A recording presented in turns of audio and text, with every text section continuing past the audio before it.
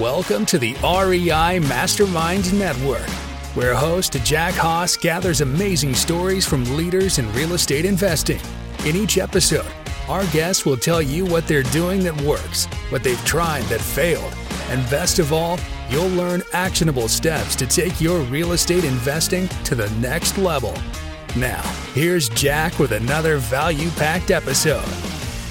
We have Brian Driscoll with me here today. Brian, I appreciate your time as we talk about SEO and Google ads, Facebook ads, pay-per-clicks, what have you. This is going to be really interesting information as we talk about motivated leads. And you can learn more at Brian and what his team are up to by going to motivatedleads.com. Really appreciate your time here, Brian. Hey, thanks for having me, man.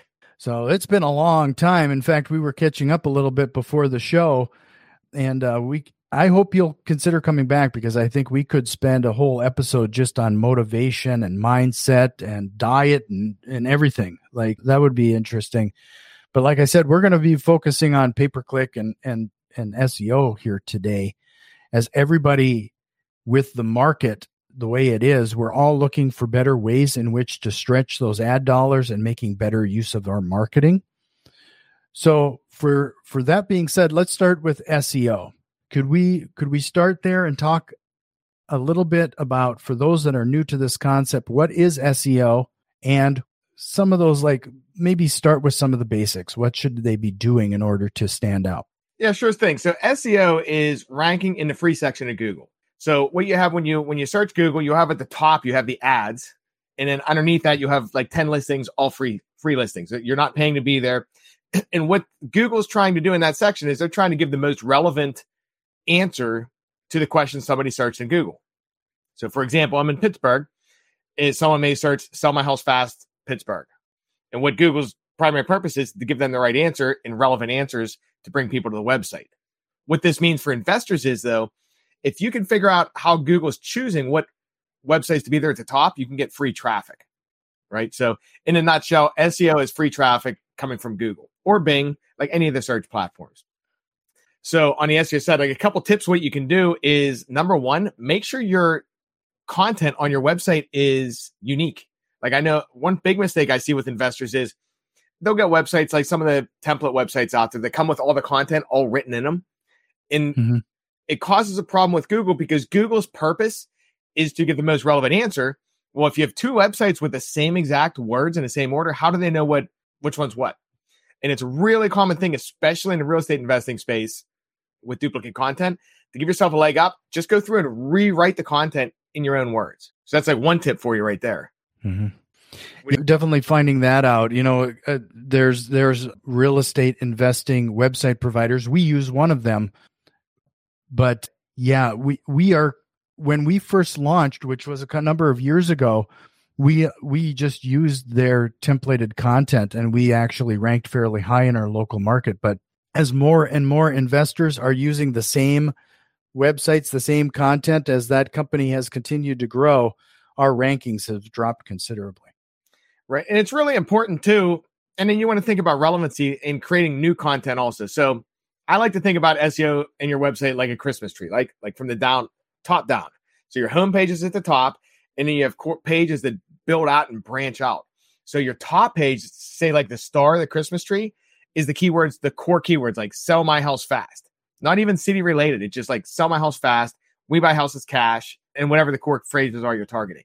First level win might be areas we serve. It's like, okay, I'm in Pittsburgh, so sell my house fast in Pittsburgh. And then I may have underneath that on this level, all the different boroughs in Pittsburgh, like sell my house fast in Baldwin, Bethel Park, Whitehall, Dormont, like all the different boroughs. And what you're trying to do is have every single page about one thing. So what you want to do is, if you're saying sell my house fast in Pittsburgh, you want to have sell my house fast in Pittsburgh in your title tag on the top of your page, in your meta description, which is code that's not even visible on your website. Where the meta description shows is in Google. Whenever you search, like they'll have the blue hyperlink, that's the title. And the meta description underneath that is a description of your page to get people to click to it. So you would have that keyword in the title, meta description, and then a couple times in the body content. And what happens is Google is crawling your page. It's like, okay, You have Sell My House Fast Pittsburgh in the title, meta description, and body content. Maybe your website, maybe this page is about that. So there's some things you can do to try to basically try to manipulate the search engine, but do it in the right way so that you get the right people coming to your website. You also want to make sure to make it really, really relevant. Don't just go for traffic. You want to think, okay, what's my audience searching? You don't want a whole bunch of people coming to your website looking for shoes when you're trying to buy their house. You know what I mean? Right. Yeah. What do you think about like those sites and those website templates that we were talking about earlier? They often also leverage variables where you can change your company profile and then it just updates across the site. Is there anything to be concerned about regarding leveraging those variables? I imagine Google is smart enough to know. Yeah, Google's smart enough to know what's being populated. They can see the text there. I do like, especially for new investors, I do like the template websites because a lot of newer investors get held up in, what do I need to do? I got to go build a website. Then I have to design it. And before you know it, you have a $3,000 bill versus you can at least get in the game for $50 or $100. Right. And then get in the template website to start tweaking things, but don't get paralysis by analysis on, I need a website. It's like, I'm a big believer in doing things. So like if you're new in the business, just do it, get it rolling, and then keep optimizing. If you're later in the business, then you want to get into more things like maybe building out your own platform. But I do want to stress that people new in the business, just jump in and start doing it. The template platforms are decent for a start. And we run a lot of traffic through some of those still. Just make sure rewrite the content. Because a lot of the template websites, they're just built on WordPress. So it's a WordPress platform. It's just made easy for investors. Right. You know, some of the stuff that I've attempted or tried lately is using large language model like ChatGPT or AI service in order to help me rewrite some of this content. Is there any value there, or am I just perpetuating another problem? So that's a good question. If you're rewriting content with ChatGPT, it's better than having duplicate content, but the search engine also knows that it's written by an AI. There's different like fragmentations and sentence structures, things like that they can tell. So ideally, writing your own content based for the user is going to be the best. But also, if you're new and you don't have time to do that, it's better than having duplicate content that 100 or 1,000 other websites have, at least making it unique to start. Sure. So the service that you provide regarding SEO like this, what do you do, or how do you help investors accomplish some of these goals? So what we do is we do SEO for our own brands, and we do it for a couple investors now, but we kind of steered away from that model a little bit. What we do now is we'll market and generate leads for investors, and we just sell the lead on a pay-per-lead basis. So it's because what I found with marketing, there's different ways to market, right? So you have SEO, which is getting free traffic to your website, but you're either paying a company to optimize your website or you're doing it yourself, paying with sweat. You have pay-per-click, which you're paying Google to be at the top. You have Facebook ads, which you're paying per impression. And what I found was you can pay $1,000 or $2,000 a month for someone to run your ads and then ad spend on top of that. But you have an unknown. You don't know how many leads you're going to get for, say, $3,000. So what we've done is we created a model where we spend the money because we market to the whole nation. We can get leads a little bit cheaper because we're marketing to a broad area. And we give the investor now a known. It's like, okay, a lead's $300. You know what it is. And now you can guess it. Now you can make decisions versus I'm going to spend $4,000 this month and I might get 5 leads or I might get 20 leads. Mm-hmm. Make sense? So, yeah, that does make sense. So when you hand over a lead to an investor, could you give us an idea of quality? Sure. So here's what we do. We market we'll use some of the, like Carrot, for example. We're talking about template websites. Even a website like Carrot, what we'll do is we'll use one of those websites for our marketing. We send traffic to it. And I try to overly be dramatic in my ads. Like I want beat up houses in the images, things like that.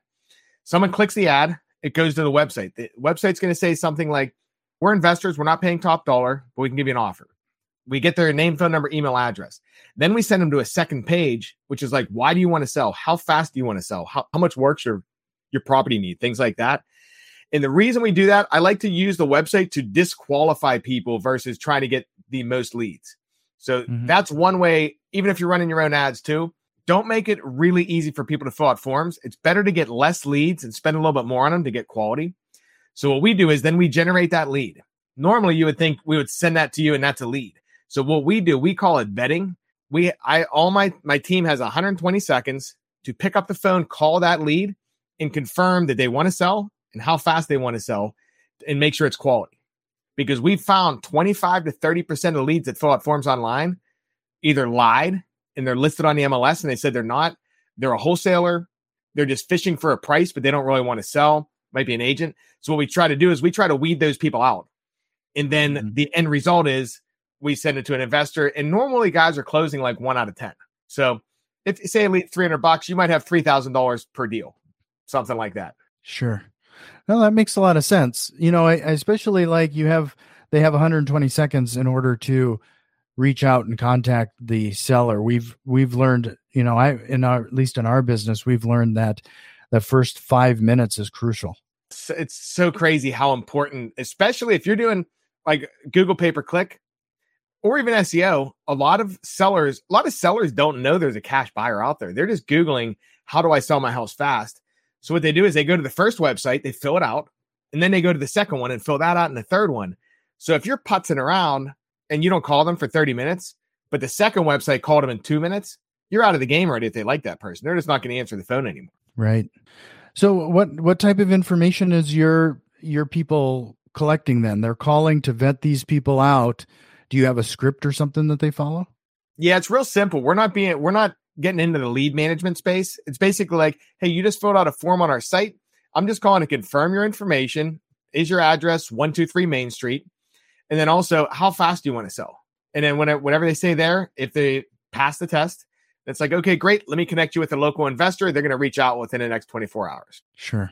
Right, that makes a lot of sense. So this is your core business now. Do you do any investing yourself? Yeah, I buy and hold. That's actually how I got into this business, because my background's primarily, I used to do like national SEO for e-commerce businesses and like lead gen businesses and all different niches. And then I got into real estate and I bought a property off a wholesaler. I'm like, this is a $15,000 wholesale fee. And the deal made sense. Don't get me wrong. I don't mind paying the fee. But I'm like, I think I could get these myself. So me and my business partner, Chad, just put up a website and tossed a couple thousand at it to see, let's generate our own leads. And we crushed it. And that evolved into me, instead of being a general agency, only dealing in the real estate marketing space. But I do buy junky properties. I like buying junkers, fixing them up, and I keep them. I do the Burr method. Sure. So just to remind everybody, motivatedleads.com, if you like what Brian is talking about here, as we move and transition a little bit into pay-per-click here, Brian, because I mentioned before we even hit record that was a cash black hole when I attempted to do it with a local company. But if you found some value in what we're talking about here so far, do us a quick favor and share it with one of your real estate investing friends. So Brian, we tried a local company to help us with pay-per-click. You know, we decided, this isn't something we're not the experts in. We are house buyers, distressed property. You know, I'm used to talking to sellers, not ad agencies. So we hired a local company in order to help us with pay-per-click. And I think what we ended up happening is, first of all, they didn't have the experience with investors. So we got lumped in with realtors. And in the end, nothing came from it other than a big ad spend. Like how do people avoid that type of pitfalls and traps? Yeah, that's interesting you bring that up too. If you're going to do Google pay-per-click, you need to make sure that the ad agency understands real estate investing, because the difference of ranking and bidding on a phrase that says sell my house versus sell my house fast is the difference of winning and losing. And in pay-per-click, this is a very expensive space to play. Like you might spend $50 or $100 for one click, like for one person to click $100, right? Right. And if you have people clicking that want to sell their house fast, it makes sense. If you have people clicking that are looking for top dollar, you're going to blow your budget really fast. And the phrases are so similar, like sell my house fast, sell my house for cash, things like that. You want to make sure you pop up for some of them and not the others. Right. So could you kind of give us a little guidance there as to what type of questions we should be asking an agency to make sure that they're a good fit and they understand your business? Yeah, I would normally only deal with a pay-per-click agency that specializes in real estate investing marketing. There's only a couple out there, or that has investing background, right? Like it's so crucial. So I would ask, number one, do you understand what is real estate investing? What types of real estate investors are there? Like, are they familiar with the terms like BRRRR, sub-2, flipping, things like that? Like, are they familiar with that type of thing? Do they understand what the difference is of a seller versus a motivated seller or a distressed seller? Things like that. And try to hone in. And if they understand like what a distressed seller is, that would be an agency you want to work with.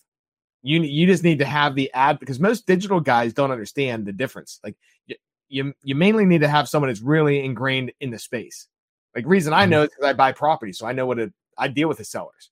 But it's rare to find people in the digital space. A lot of those guys are just hanging in their basement, banging on a computer all day. They don't deal with beat up properties, you know.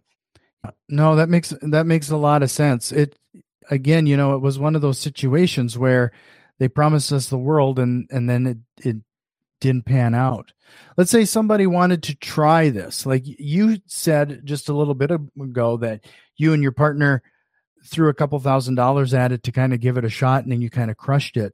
If somebody wanted to try this, to kind of dip their toes in it, and they want to try to do it themselves, do you have some very basic, like preliminary, this is what you should attempt or try to do?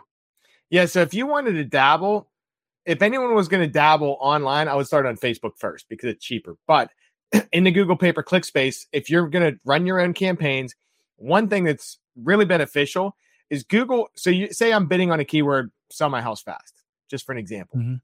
Google's going to show it when that phrase pops up, but it's going to show a lot of different other variations. So based on what their algorithm thinks is relevant.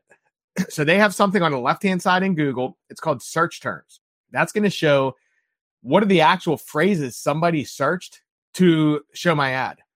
And you're going to want to look at that, especially when you're starting daily, and look for things like they may take your phrase that says sell my house fast, and they may change it to sell my mobile home fast. And if you don't want mobile homes, you can take the word mobile home and put it on your negative keyword list. That means Google will never show your ad again for that phrase. So that's, sure. And the keywords the clicks are really expensive. So once you get the phrases out of there, it's going to kind of refine your list and hone it in. That's a huge tip. Just spend the time, like every day, go through that in the beginning, and then maybe like every other day and build it out. But like you're going to, like our keyword list, the negative keyword list is probably like 10,000 phrases by now. But we just keep trying to refine instead of telling Google exactly what we want, because the space is so similar with realtors, we tell them what we don't want. Right. Yeah, it sounds like at least at first you have to spend some time to dial it in and make sure that you're building this out and taking some action on it as you're progressing. Yeah, and give it like 6 months. If you're going to test it out, don't just give it a week and say that didn't work. Like Google's expensive. You have to have a budget for it. But give it time to try to figure it out also. Well, can you talk a little bit about an investment? Like what does somebody should somebody expect to spend on a daily, monthly, weekly basis, whatever it would be? Yeah, it's going to depend on the market. It's market specific on competition, but I'd say probably a minimum of $50 to $100 per day on Google, because the average cost on Google for a lead might be $250. So you want to give it Google at least enough budget to be able to show your ad enough to get a lead, right? Because if you have a $50 a day budget and the cost per click is $50, you get one click for the day. It might take 10 to 15 clicks just to get a lead, and it might take 10 leads to get a deal. So you can figure out the math. It can get kind of costly there. That's one of the reasons I say I would start with Facebook also, because it's a lot cheaper. It's a different bidding platform. Sure. Yeah, so one of the things that I noticed when I tried to run ads on my own at one point, a couple ads got kicked out because I don't know if they see it as predatory or what have you. You know, there's certain things. Is there something there that people should be aware of, try to avoid in order so they're not flagged in that way? Yeah, that's a good question too. So on Google and Facebook, you're limited on what you can target due to discrimination. So you're going to want to check like targeting on zip codes. A lot of times going to get you flagged. Targeting on behaviors, targeting based on age. You have to basically go broad. You can't say, hey, I only want 45 to 65-year-olds like you could if you were selling shoes. In this space, you have to target 18 to 65 plus, different things like that. So, and if you try to get specific and you don't play by their rules, they're just going to reject your ads. And if you keep doing it, they'll ban your account. You said you can be even targeting zip codes. Isn't like, how broad do you have to be? We have a particular market we'd want to target. Yeah, usually you target based on county or a radius around a city. Okay. That's a way to get around it. Yep. So, I'm going to change topics on you just slightly. I find it interesting that you found your way to this niche where you're selling these leads and opportunities. How have you found it when you decided to pursue this as your business model? First of all, how have you found it to stay focused and not let the shiny object syndrome set in and you're chasing something else? That's a good question. So I found that I'm laser focused. Like I have like almost OCD on what I'm focused on because so in business, it's really easy to get caught up on shiny objects, right? There's all kinds of cool stuff out there. It's like, we can go after realtors. Let's start selling mobile home leads. Let's get into land and things too. My whole focus for 2024 is the quality of our leads. So I'm not even focused on specific things. It's like, okay, what can I do for quality? And there's a book, it's Gary Keller talking about the one thing, right? It's like, that's my one thing. And if I pick one thing to focus on, I can usually stay focused on it if it's like an all-encompassing thing versus I want to make $1 million or something like that, like a vague number. So if it's like, I want to be the best, it keeps me focused because there's no definition. It's not a repetitive thing. It's like, I have to figure it out and it's a constant struggle all the time versus if it's like, hey, I want to hit 20% growth every month and figure, or like whatever it is, it's more different, I guess. I don't know if that makes sense, but that's kind of how I do it. It's like, I want to pick something, for example, like we were talking about losing weight before, like my goal in 2022 was to lose weight. That was my year of health. It's like, I don't know how I'm going to do it, but then you just keep trying things. So you get to keep trying things. I guess you kind of get the shiny object syndrome there to fix a little teeny bit, but it's always for the one purpose of what I'm focused on. Yeah. So did you early on, is it fair to ask you when you and your partner started this process, were you distracted trying to find your way? And then when you found your niche, that is when your business started to take off and started to grow? Yeah. So when we started, we were a marketing agency where you would hire to do your Google pay-per-click and Facebook ads, right? So we were, and it was a repetitive thing because it's like in your market, we're going to try running the ads. We test them. We just run your campaign. Cut and dry. There's nothing different in every area versus now when we pivoted to the pay-per-lead space, there are so many moving parts, like building out vetting departments, building out quality control, figuring out how can we call, like even the problem I'm dealing with today is we're vetting leads and we call from 412 area code where I am. We're testing now. It's like we need to find a software that will call the lead with the same area code of what that person's phone number is to get a higher answer rate. Sure. So it like keeps taking us down the hole and we keep getting to do a whole bunch of fun stuff, but it's still focused on the one thing versus before I even got into the real estate space, I was a little bit more shiny object because I'd take on like attorneys, e-commerce. It was like real scattered because I was still just trying to make money too. You know what I mean? It was like I was in a phase of, hey, I'm in business. I need to take on clients to make money versus now it's a little bit of a bigger purpose. So if you had to do it all over again, would you have changed your approach? No, I think I had to fail a lot to like get here. Like if I would have skipped all the punches in the face in life, I think I have to grow into things too. It's like when we started our industry, I don't think I would have been ready to deal with the paper lead side of what this business is. I had to grow into it and experience everything to know what to do now. I don't know if I would have succeeded then. Yeah, one of the reasons I bring this up or asking is because it seems like time and time again, one of the core lessons from this show and other guests, and actually in my own investing, it seems like everybody has had an epiphany, if you will, or a surge in their business, and when they decide on their core business. You know, when we got into real estate investing, we did exactly what you were suggesting. We did fix and flipping, we did wholesaling, we did wholetailing, we did, you name it. We were trying every strategy under the sun, going in a million different directions. And every time we heard of a new tactic, we tried it. But it wasn't until we narrowed our focus and decided, okay, this is where our skills lie, this is what we do. That's when we saw far more consistency in the business and profits. Yeah, I 100% agree there too. Like when you're like, we 5X'd our business this year. It just because laser focused on the one thing versus spending time on other stuff that's not going to get you anywhere. Exactly. So one more time, remind everybody, head over to motivatedleads.com, see what Brian and his team can do for you and help you with your lead generation. Brian, this is been a great conversation, but before we let you go, I'm going to wrap up with some rapid fire questions if you're ready for them. Let's do it. What lie do real estate investors tell themselves and others? That's a good one. What lie do they tell themselves and others?